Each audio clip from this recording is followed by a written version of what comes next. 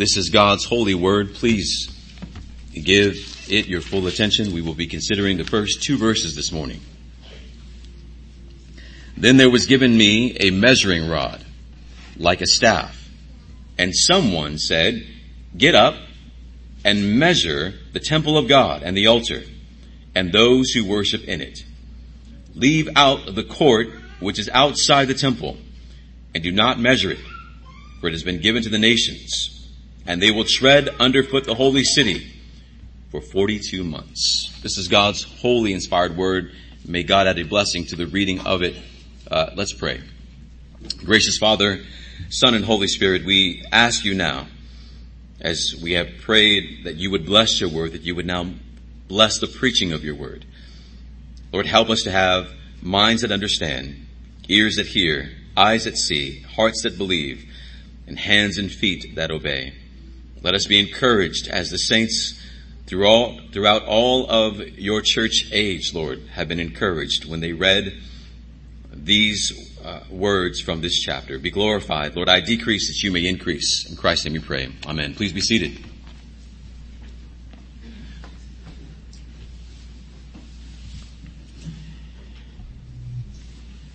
Ebrahim Ferozi, an Iranian Christian,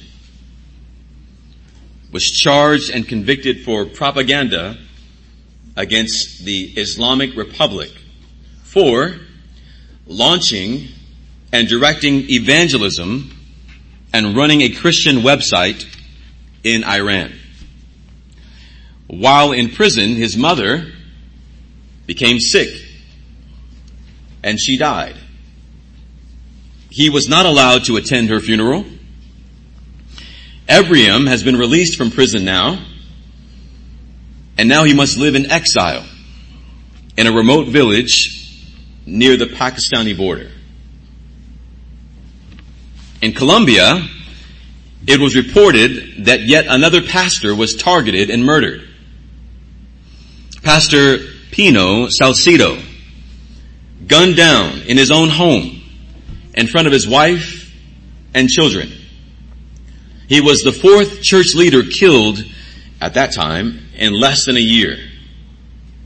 In Egypt, Christians preparing to celebrate the Lord's Day were shocked to arrive at their place of worship to find that it had been burned down to the ground by radical Muslims. Saints, as I began to read through these stories, there were over 245 pages of stories just like these from all over the world. The 7 churches of Asia Minor were well aware of the type of persecution that these churches were facing. You recall the 2nd chapter and the church of Smyrna, who were being opposed by the Jews. And they were warned by Christ that some of them would even be put into prison. Recall the church of Pergamum, where one of the brothers, potentially one of the elders, Antipas, was put to death right in front of the church, right before their eyes. Dear saints, with all of these examples of persecutions, with all of these examples of opposition to the church, what hope do we have that we will not face the same kind of physical opposition? At this point in this country, opposition and persecution is mostly verbal. Mostly. It's still persecution. It's still opposition, but of a different form, of a different kind. It's still an attempt by the evil one to silence your and my witness. What hope do you have in the midst of this certain opposition? We have a promise from God. And here's our hope, that He is with us in the midst of all opposition and persecution. Our hope, our comfort is this: not that we won't face opposition, not that we won't face persecution. Our comfort is that Christ is with us in the midst of opposition. in the midst of persecution. We have a promise that we shall never be left alone. That is really what the 11th chapter, and for that matter, the entire book of Revelation is communicating. That God has promised to us that He will never leave us alone. That He will be with us always, even till the end of the age. Our brother Dustin gave me some great insight a few weeks ago saying, we've been taught that Revelation was, and I'm paraphrasing, we've been taught that Revelation was about the suffering of the church. When in fact, it's the opposite. It's about her care and preservation. Wonderful insight, I believe. With God's help, then, it's our task to discover the message that John is symbolically communicating to the church for all ages, for her comfort and for her encouragement. So, this morning, then, with God's help, let us begin. We will have 2 points. And we will consider, I pray, what God intends to communicate to us, His church, as we endure the last days. Number 1, the temple. Number 1, the temple. Revelation chapter 11 and verse 1. Then there was given me a measuring rod like a staff, and someone said, get up and measure the temple of God and the altar and those who worship in it. Saints, you remember from last week we considered chapter 10 and the interlude or the parentheses that was provided for the church. It is a call to pause, to consider, and to worship. And in our pausing, in our considering and to worship, the saints are comforted. In our pausing, in our considering, and in our worship, we are comforted by Christ. We saw the same kind of pause or the same kind of parentheses in the 7th chapter in the vision of the 144,000 around the throne of God. The interlude of chapter 7 encourages the persecuted church who is, listen to this, who is on earth, that they are in fact citizens in heaven. That there will come a day when they will join all of the saints in heaven to worship God before the throne and to be in His presence forever. That's what the 7th chapter communicates. But now here in the 11th chapter, interesting, it's a similar interlude. The persecuted church who is on earth is encouraged to know that even while we are on the earth, while demonic forces are raging, that God is with us. In both instances, saints are to look to the fact that they are citizens in heaven even though they are on earth. And even though we are on earth, God is with us. And we are promised that we are heading toward an eternal glory where God will likewise be with us. I believe it's important to make the point that that's the point of this passage. God is with us. God will never leave us nor forsake us. God has promised that He will be with us always. Now, it's a fair question to ask this. Where in the world do we see that in what we just read? Where is the promise from what we've just read that God is with us?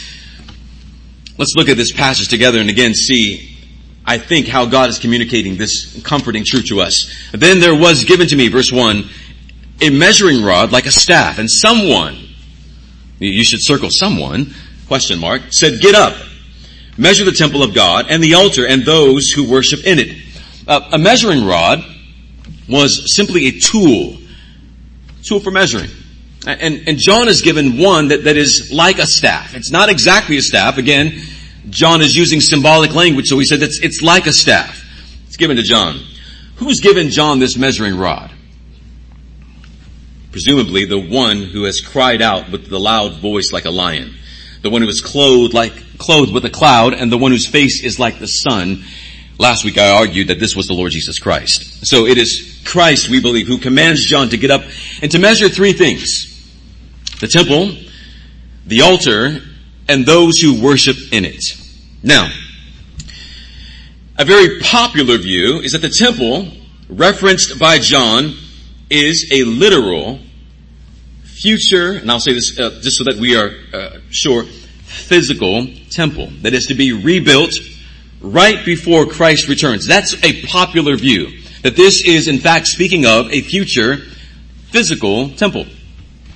According to this view, The measuring of the temple means that God will also physically protect ethnic Jewish believers who are taking refuge in the inner parts of this temple.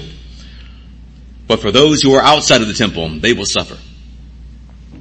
And if you happen to be in the city where the temple is, according to this view, it's Jerusalem, then you will be trampled under the foot of armies who will be rushing upon the city of Jerusalem. That's a popular view. We may say, where in the world does that come from? It's an interpretation of Ezekiel chapters 40 through 48. There Ezekiel sees a grand temple. And we'll talk more about that in a moment. As you know, we believe the Garden of Eden was the first temple. Later on, though, Solomon is commissioned to build a temple. He builds the temple and it is eventually destroyed by the Babylonians when they come in, invade Jerusalem and take the Israelites as their captives. Later, under the king of Persia and led by Nehemiah, the Israelites were allowed to return home to build their temple. It would be the second temple, or third if we're counting Eden and so on and so forth. All of that aside.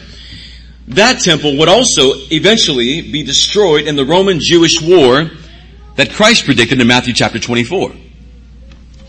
Now, in this popular view, it's held by premillennialists and dispensationalists, a future temple will be rebuilt and the sacrificial system will also be reinstituted. That is, the offering of bulls, goats, and lambs will be reinstituted. And also the priesthood will be reinstituted. Plenty of challenges with this view. Now, I say that because many of us have been raised either to assume, believe, or by watching movies, Left Behind and so on and so forth, that these things are so. That there will in fact be a third temple rebuilt. That we are waiting for it to be rebuilt. And when it is rebuilt, we've been taught that the Antichrist will go into the temple, that he will try to stand in the office of the priest, and that he will offer sacrifices. It will be the abomination of desecration, right? We believe all of these things because we've been raised to believe them. And even if you don't know them, the things that I'm saying are ringing a bell to you because it's so much in our culture. Now, let's deal with some of the problems of this view. First of all, the plans of God for ethnic Israel and the church are fundamentally and eternally different. That's a problem. That God has a separate plan for ethnic Israel than he does for the church. That's a problem. In this view, Revelation then primarily only addresses plans for ethnic Israel. That means that this book of Revelation, it's not really for you. This popular view believes that chapters 4 and onward are only about Jews. That means it has no message for you. No comfort for you. Dispensationalist Donald Gray Barnhouse insists on the book of Revelation's essential Jewishness and urges that it is entirely concerned with their future, again, from chapter 4 onward. That's one view. That's one problematic problem that we have, right?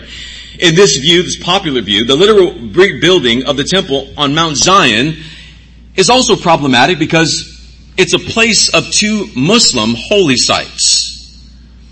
The Dome of the Rock and the Al-Aqsa or Aqsa Mosque are there on the place where Jews believe the temple should be rebuilt. So why is there not a third temple rebuilt now? It's because the place where they believe it should be built is on a Muslim holy site, which Muslims will not give up, obviously. Many believed that in 1948, when Israel became a national state, and in 1967, when Israel recaptured Jerusalem, that these were signs that Christ was on the verge of returning. Also, political support for Israel began to increase. And people believe that you should now pray and protect Israel at all cost. They believe that America was first and foremost charged with this responsibility of protecting Israel. because they believed that it was the holy city of God. We'll get to that more in a moment. People were watching the news, watching for signs of the temple being rebuilt. For the Christian who endorses the rebuilding of the temple, they must know that there is no New Testament teaching of the rebuilding of a physical temple in Jerusalem anywhere. Why? Primarily because the reason and function for the temple was the presence of God and the offering of animal sacrifices for the atonement of sin. What's the purpose of the temple? It housed the unique presence of God. The temple is where animal sacrifices were offered by priests for the atonement of sin. Nowhere in the New Testament is there a teaching of a reinstituting or rebuilding of the temple along with those purposes. For a Christian to endorse the rebuilding of the temple along with the reinstituting of animal sacrifices today is to deny the true Lamb who has come, to deny the one who has fulfilled the sacrificial system. I'm going to say this, and I don't mean to offend anyone. Ministers like John MacArthur, in part 1 of his sermon on the two witnesses, believes that the sacrificial system will be reinstituted as a means to show ethnic Israel that the blood of bulls and goats cannot take away sin and cannot save them, and this will cause them in a mass conversion to turn to Christ. In this, MacArthur believes that all Israel will be saved. All ethnic Israel Jews will be saved. Problematic to say the least. The death of Christ fulfills what the sacrificial system pointed to. Hebrews chapter 10 and verse 10, we have been sanctified through the offering of the body of Jesus Christ once for all time. Once for all time. The idea of a future Israelite nation being restored by God for its temporal sacrifices, it frankly contradicts Scripture. And again, denies the sufficiency of Christ and His atoning death. Now, I said this earlier in our Sabbath school, could there be a third temple rebuilt? Yes, sure. But it won't be in fulfillment of prophecy. And it will stand as a monument to the unbeliever who rejects the finished work of Christ, if it's rebuilt. When John is called to measure the temple, the altar, and those who worship in it, is he referring to a literal, physical, stone, brick, temple, mortar? Is he referring to something physical? Or, as per usual in this symbolic book, is John referring to a symbolic temple? I submit to you, dear saints, the latter is what is in view here. The latter meaning that John is not referring to a physical temple, a literal physical temple, like one built by the hands of Solomon, but rather a spiritual temple like the one built by the hands of Christ. Now, how do we know this? That we can make assertions like these, comments like these, but we need to be able to back them up. Let's consider the background from which the temple comes. Again, the measuring of this temple is best understood by the temple prophecy of Ezekiel chapters 40 through 48. In Ezekiel's prophecy, now listen to Ezekiel's prophecy. In Ezekiel's prophecy, he foretells of a temple that will, listen to this, surely be established, meaning it won't be moved. Like other temples that were destroyed, it will surely be established. It won't be destroyed. It won't be torn down. It will also be protected because those who are within that temple, they are in the presence of God. Now that's grand. Ezekiel is well aware of the destruction of temples. But Ezekiel is seeing a time when a temple will be built and never be destroyed. He's foreseeing a time when the temple not only will never be destroyed, but it will be protected. The temple will be protected because in the temple is the presence of God. It's interesting because when Ezekiel makes his prophecy, the temple wasn't destroyed. The temple was established. It was standing. And Ezekiel is looking forward to a time when there's a different temple. So if there's a temple while Ezekiel is making this prophecy, he's obviously not talking about the temple that already existed. He's talking about a different temple, another temple. The temple, again, that Ezekiel sees, it's grand, it's glorious, and it's larger than the temple that existed in the days of Jesus. In Ezekiel's prophecy, the angel is using a reed to measure. A reed looks like a rod, looks like a staff. But this measuring is meant to be a kind of boundary line. Those of you who have ever seen people buy homes, and even in your own homes, you have fences. Your fences are your boundary lines. They are your territory, if you will. Those who are within the boundaries of the temple will be secure against the harm, listen to this, and contamination of unclean and deceptive people. Those who are within the boundaries of the temple. They are protected from unclean and deceptive people. They won't be deceived by the demonic forces that are rushing forward. This should all ring a bell to you. Chapters 9 and 10, the demonic forces, they are unleashed to deceive and to kill. They're not allowed to harm, but they are allowed to deceive. And they're deceiving the wicked. They are allowed to harm the righteous, but they can't deceive the righteous. And they also can't deceive the righteous unto death. The righteous won't die in unbelief. Those who have been given the seal of God upon their foreheads, they are the righteous. But from Ezekiel's prophecy, let's move forward. When we move into the New Testament, how does the New Testament view or picture the temple? How? Well, again, Ezekiel prophesies of a future temple that will be established, protected, and those who are within the temple will be protected from the evil one.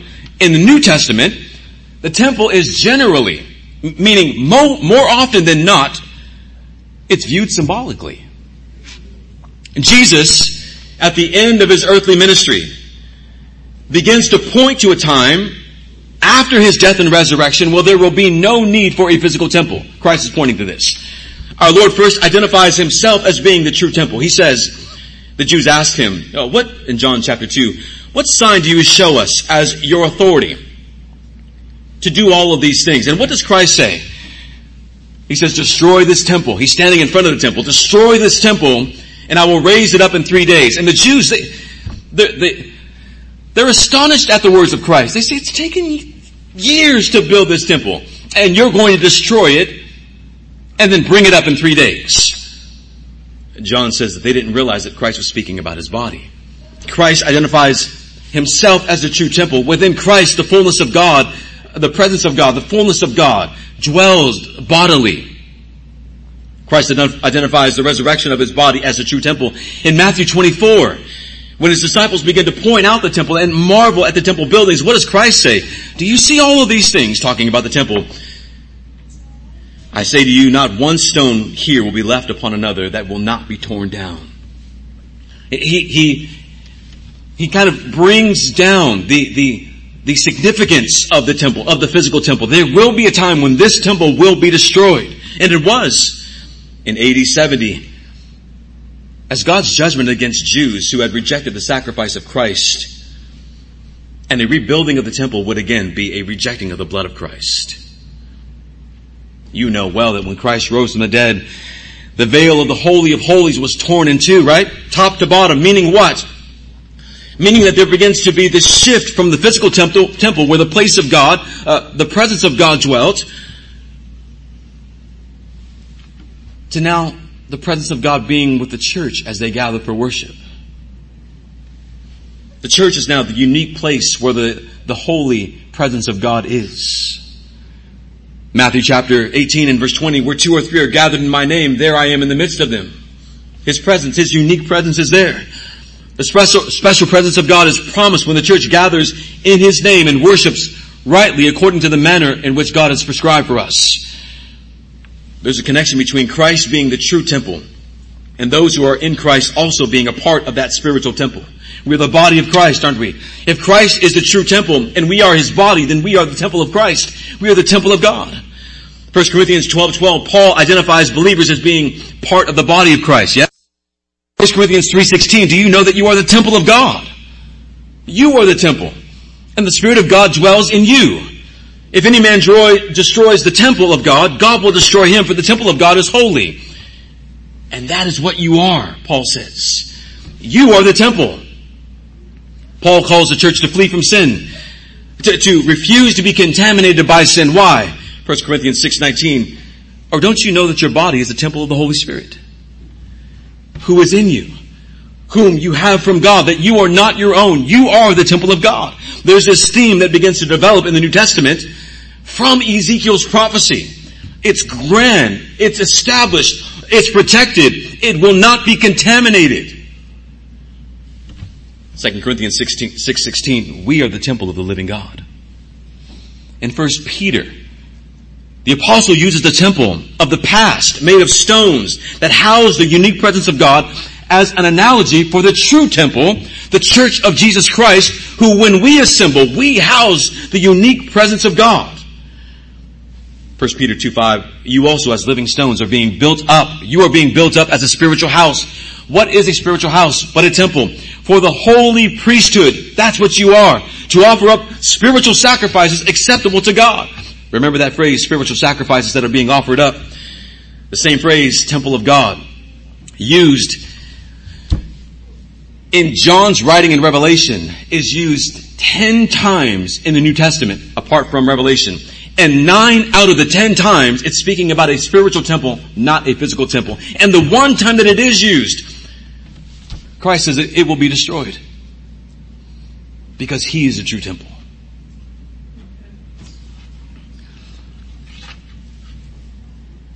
Temple of God is used 15 times in Revelation.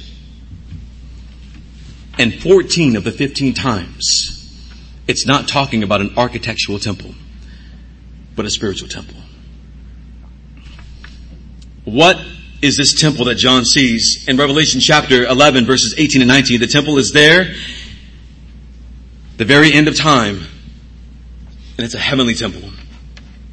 And John identifies it as this: believers who share in the heavenly temple by being sealed by the Holy Spirit. The temple is the believers. The temple is the church. It's not over-spiritualizing this text.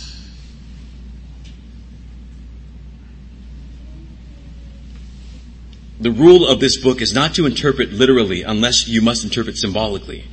The rule of this text is the opposite. You interpret symbolically unless you must interpret literally. So when you're reading Revelation, you must see, what does this symbolize? Because it all symbolizes something other than what it's communicating, but something that is real and true. In Revelation chapter 1, John received this book by symbols, and so we must interpret it symbolically. The temple is the church. It is in fact what Ezekiel saw and foretold, the church. What Ezekiel prophesied, it's not somewhere in the future. This grand temple, this one that's being established, that's being protected, it's not somewhere in the future. It began when Christ rose from the dead. It was then that Christ began to build his church, that the gates of hell would not be able to overcome. Now, here we are in this interlude. John is using a prophecy of God, God's establishing and protecting the former temple to communicate God's establishing and protecting the current temple, the church. Now, how can we be sure that God will protect the church spiritually from being contaminated by unclean, evil people? How can we be sure that we will not be like those stories that we told in the very beginning of this sermon, of those who were being opposed and persecuted? How do we know that we won't be deceived? The answer is because we've been sealed by God. We are those who have been given a place within the boundary lines of God's temple. John is measuring. And you are within those measurements. John is taking the rod and he's making boundary lines. And your soul is within those boundary lines. You will not be lost. You are in the temple of God, for you are the temple of God. God's presence will never leave you. It's drawing a measuring line for those who are inside of God's temple and those who are not.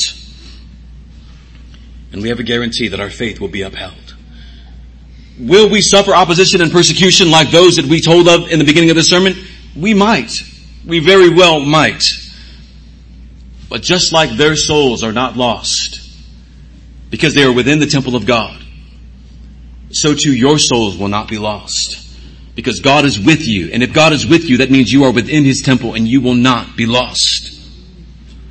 Our Lord said, the Spirit will be with us and never leave us. That no deviant theological doctrines will deceive us. And no impure lifestyles will be able to entice us or allure us. Because God is with us. Our faith will not be spoiled. Our hope will not be shamed. And our love for Him will not be given over to lower appetites.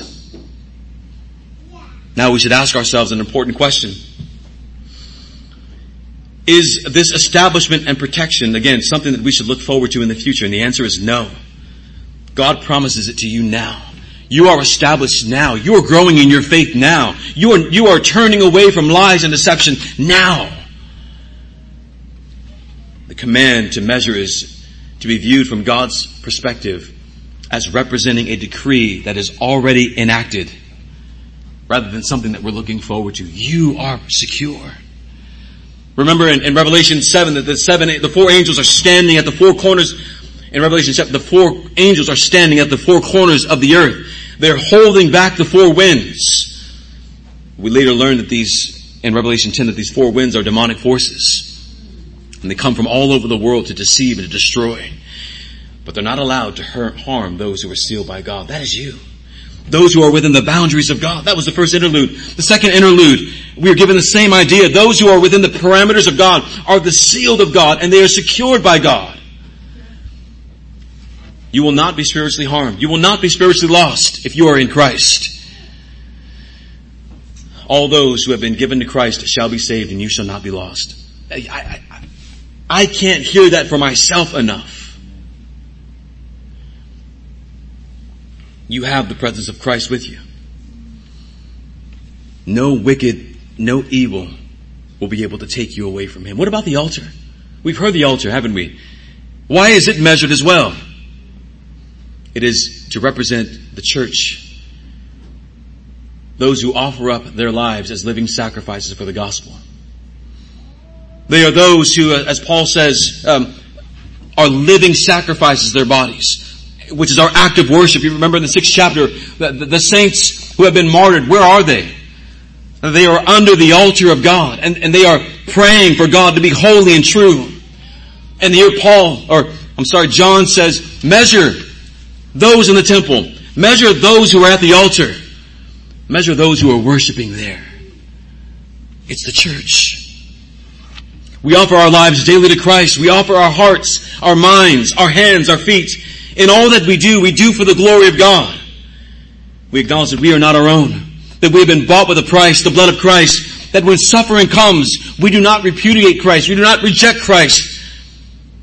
Rather, we hold fast the faith that Christ has given to us, and we offer ourselves back to Him.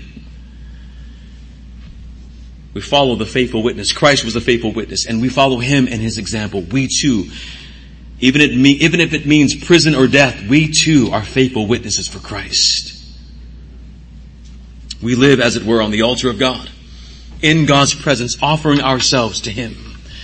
Those who are measured in God's temple, the church, they offer themselves to Him. And our offering is worship to God.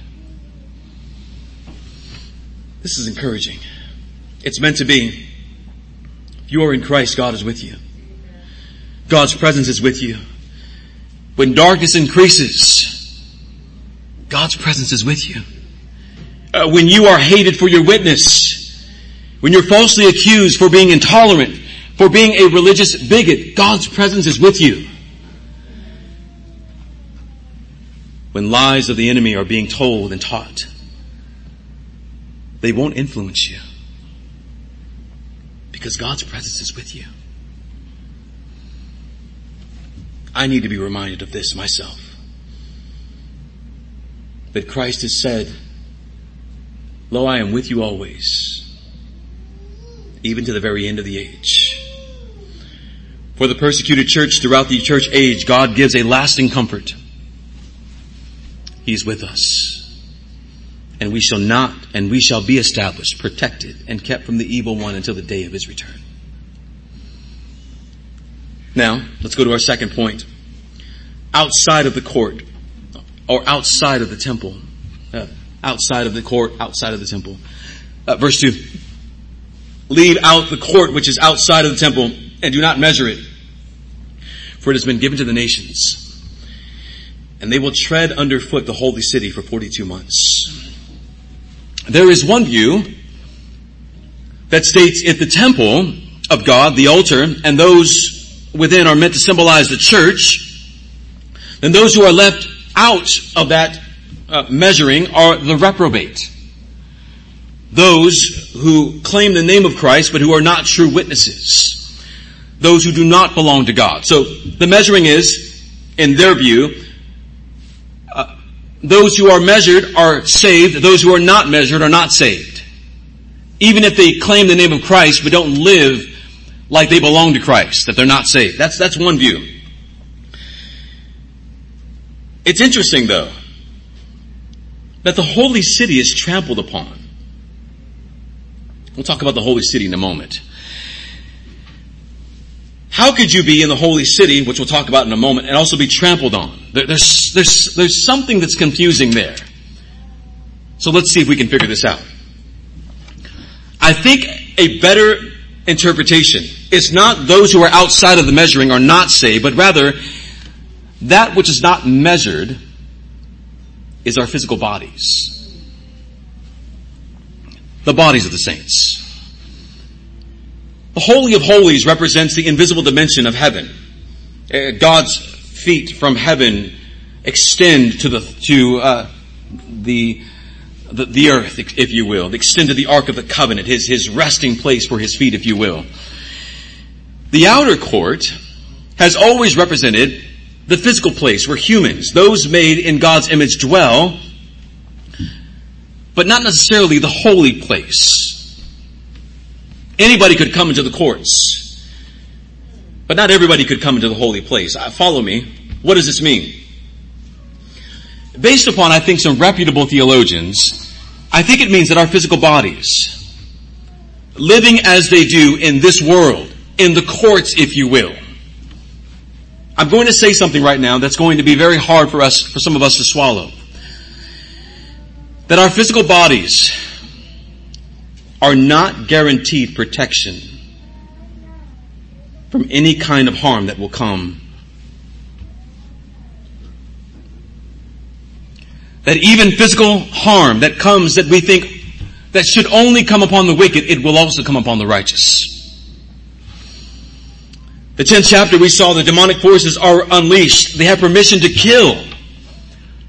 But they can't harm the spiritual, the righteous. But does that mean that no Christians will ever be killed? That can't be true, because how many Christians throughout history, beginning with Christ onward, have lost their lives because of the faith, but have not lost their faith? I think what this is communicating is that we may die. There is no guarantee that you and I will not suffer. It is over and over again guaranteed in Scripture. In this world you will have tribulation. But fear not, for I have overcome the world. It's a spiritual matter, isn't it? There is no guarantee, saints, that you will not get sick and die. Let me take another step forward. There is no promise from Scripture that you can claim whenever you are sick or whenever you are about to face physical death. Here's what you can claim from Scripture. God, help me to be established in my faith, that it would not waver in this time of trial. Let me say that again. There is no Scripture that you can claim, nor even give to anybody when they're sick and say, based upon this Scripture, healing for you. I challenge even those passages that are sent for healing as meaning a spiritual healing and not a physical one. And at the times of Christ, when Christ was physically healing, it was in order to show that his message was from God. It was a sign gift. You and I have no guarantee that we will not be harmed, imprisoned, or become ill. There's no passage you can give that you can stand on and say, based upon this, I won't get sick. You better hope that you just live healthy, that you have good genes. That's about as much as you can hope for.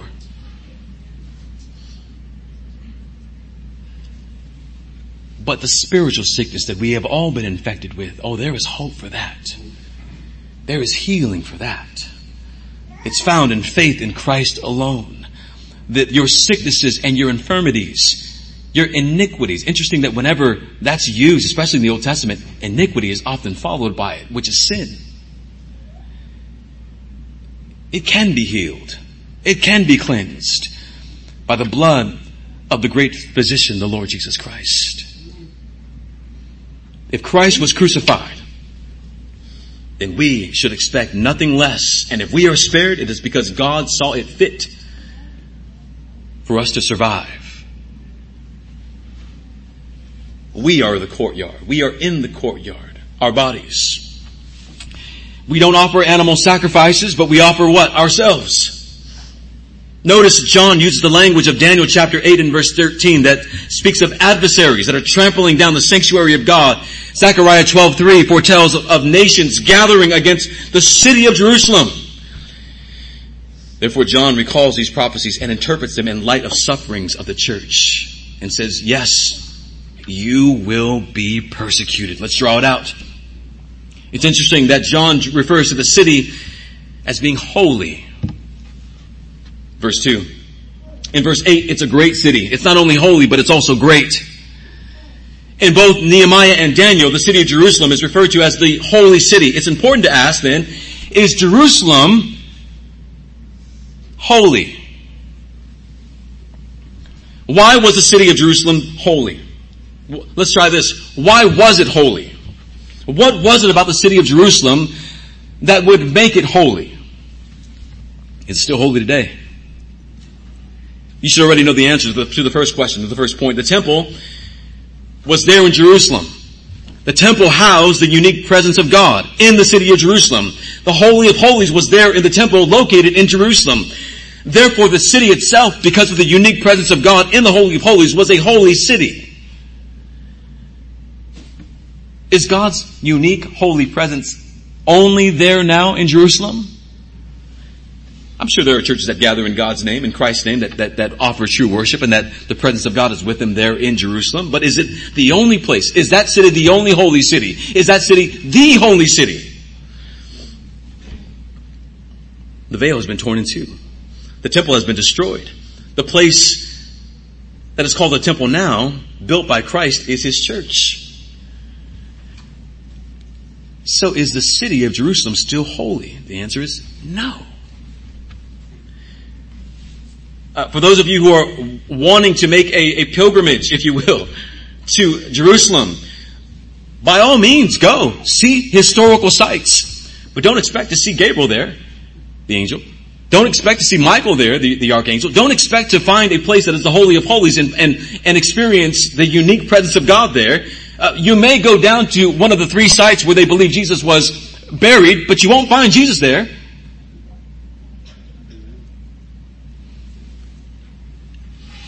The true Israel has come, and He has formed a people united them to Himself in His body. Therefore, the holy city is the church. You are the holy city. When we gather, you have come, Hebrews 10 says, to the holy Jerusalem, to the heavenly city. When we gather for worship, it may seem surprising to you, you are right now in the holy city.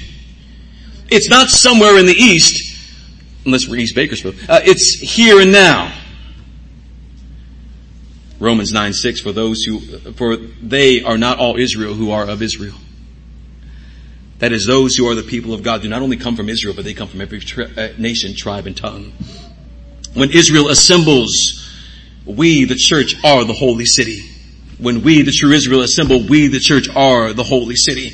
When we gather, the unique presence of God is among us. We are the holy city, the new Jerusalem.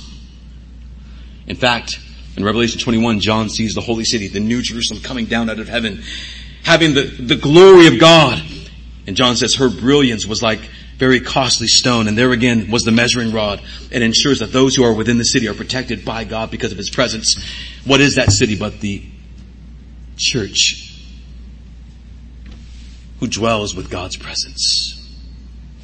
There's no longer a physical temple. It's a spiritual temple. Because God Almighty and the Lamb are there. We are the New Jerusalem. You may say, I'm waiting to go to the New Jerusalem. I'll see you every Lord's Day. I'll see you next Lord's Day in the New Jerusalem. We are the holy city of God. Revelation 22 gives us more insight into which there we shall see in due time concerning the contents of the city. Namely that the tree of life is there. And it's available to all of the citizens of the holy city. I said earlier that a popular view is that we must do whatever we can to protect the land of Israel and pray for its peace. Saints, I have no political intelligent insight on that matter politically. Spiritually, pray for the peace of God upon Israel, Africa, Asia, Russia, America. You pray for the peace upon all nations, all tribes, and all peoples. But the holy city is the church of the Lord Jesus Christ. It is the New Jerusalem.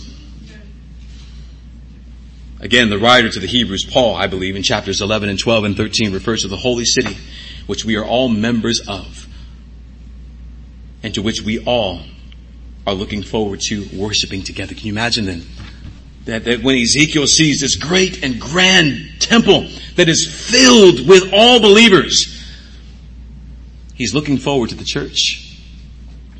Imagine a temple. A temple that can fit 144,000, if that was the literal number, of believers. That's a city. And that's exactly what Ezekiel symbolically looks forward to. The city of the living God, the New Jerusalem, the church. John addresses this pressing matter for the 7 churches of Asia Minor. And it's so that they would all be encouraged as they are persecuted. The wicked nations, they will tread under the foot of the holy city. The wicked nations will tread under us. We will be persecuted for how long? 42 months. Well, that's not too bad. 42 months. We can get through that, right?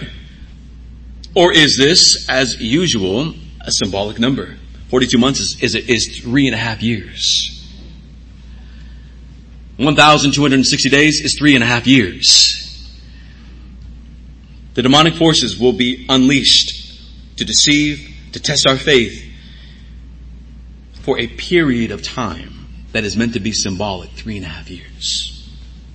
Not literal. We will suffer in diverse ways, be they physical, emotional, personal. How long? 42 months. Revelation 12, 1 through 6 gives us insight into what this period of time is. And I'll read it to you real quick. Revelation 12:6. Then the woman, that's the church, fled into the wilderness where she had a place prepared by God. She's protected spiritually in the wilderness, the world, so that she would be nourished. 1,260 days, 3.5 years. That is, in our time of persecution, we shall be nourished. We shall be strengthened. We shall be spiritually protected even though we are living in the wilderness. Interesting that Christ, his ministry lasted 3.5 years. And during that 3.5 years, he was a faithful witness. And we are called just like Christ, to be faithful witnesses through our wilderness journey. The Israelites are another example. Daniel's prophecy is another example. But I think primarily what John is pointing to is this: that just as Elijah for 3.5 years allowed no rain to come, called upon God for no rain to fall upon the earth, it was a time of testing. So we too will be tested for a period of time. But while we are tested, we will be preserved. God will keep us in spite of all of the suffering and all of the difficulty that we will face. We are to follow the example of Christ, the faithful witness. We are to proclaim the gospel even though we are opposed. We are to live lives of love and charity even when we are hated. We are to be faithful witnesses, and we will receive a crown of glory at the very end if we remain faithful, even faithful unto death. Saints, God has not promised us health, wealth, and prosperity in this life. But in the new creation, the prosperity gospel is true. There is health, wealth, and prosperity in the new creation. And what encouragement do we have in the meantime? We have this: God is with us. God is with us. Our churches may not be filled to capacity. We may have dear ones who are with us who will suffer and die. Persecution or sickness. But in spite of it all, and let me also say, and we can't also depend upon a physical building. These buildings may be taken away from us. There may come a time when we don't have enough money to pay rent. There may come a time when we have rent but no air. Rent but no lights. Does that mean that we've been forsaken? If your faith is in Christ, He has promised we will not be lost, we will not be deceived, and our faith will never be in vain. To God be the glory. Let us pray.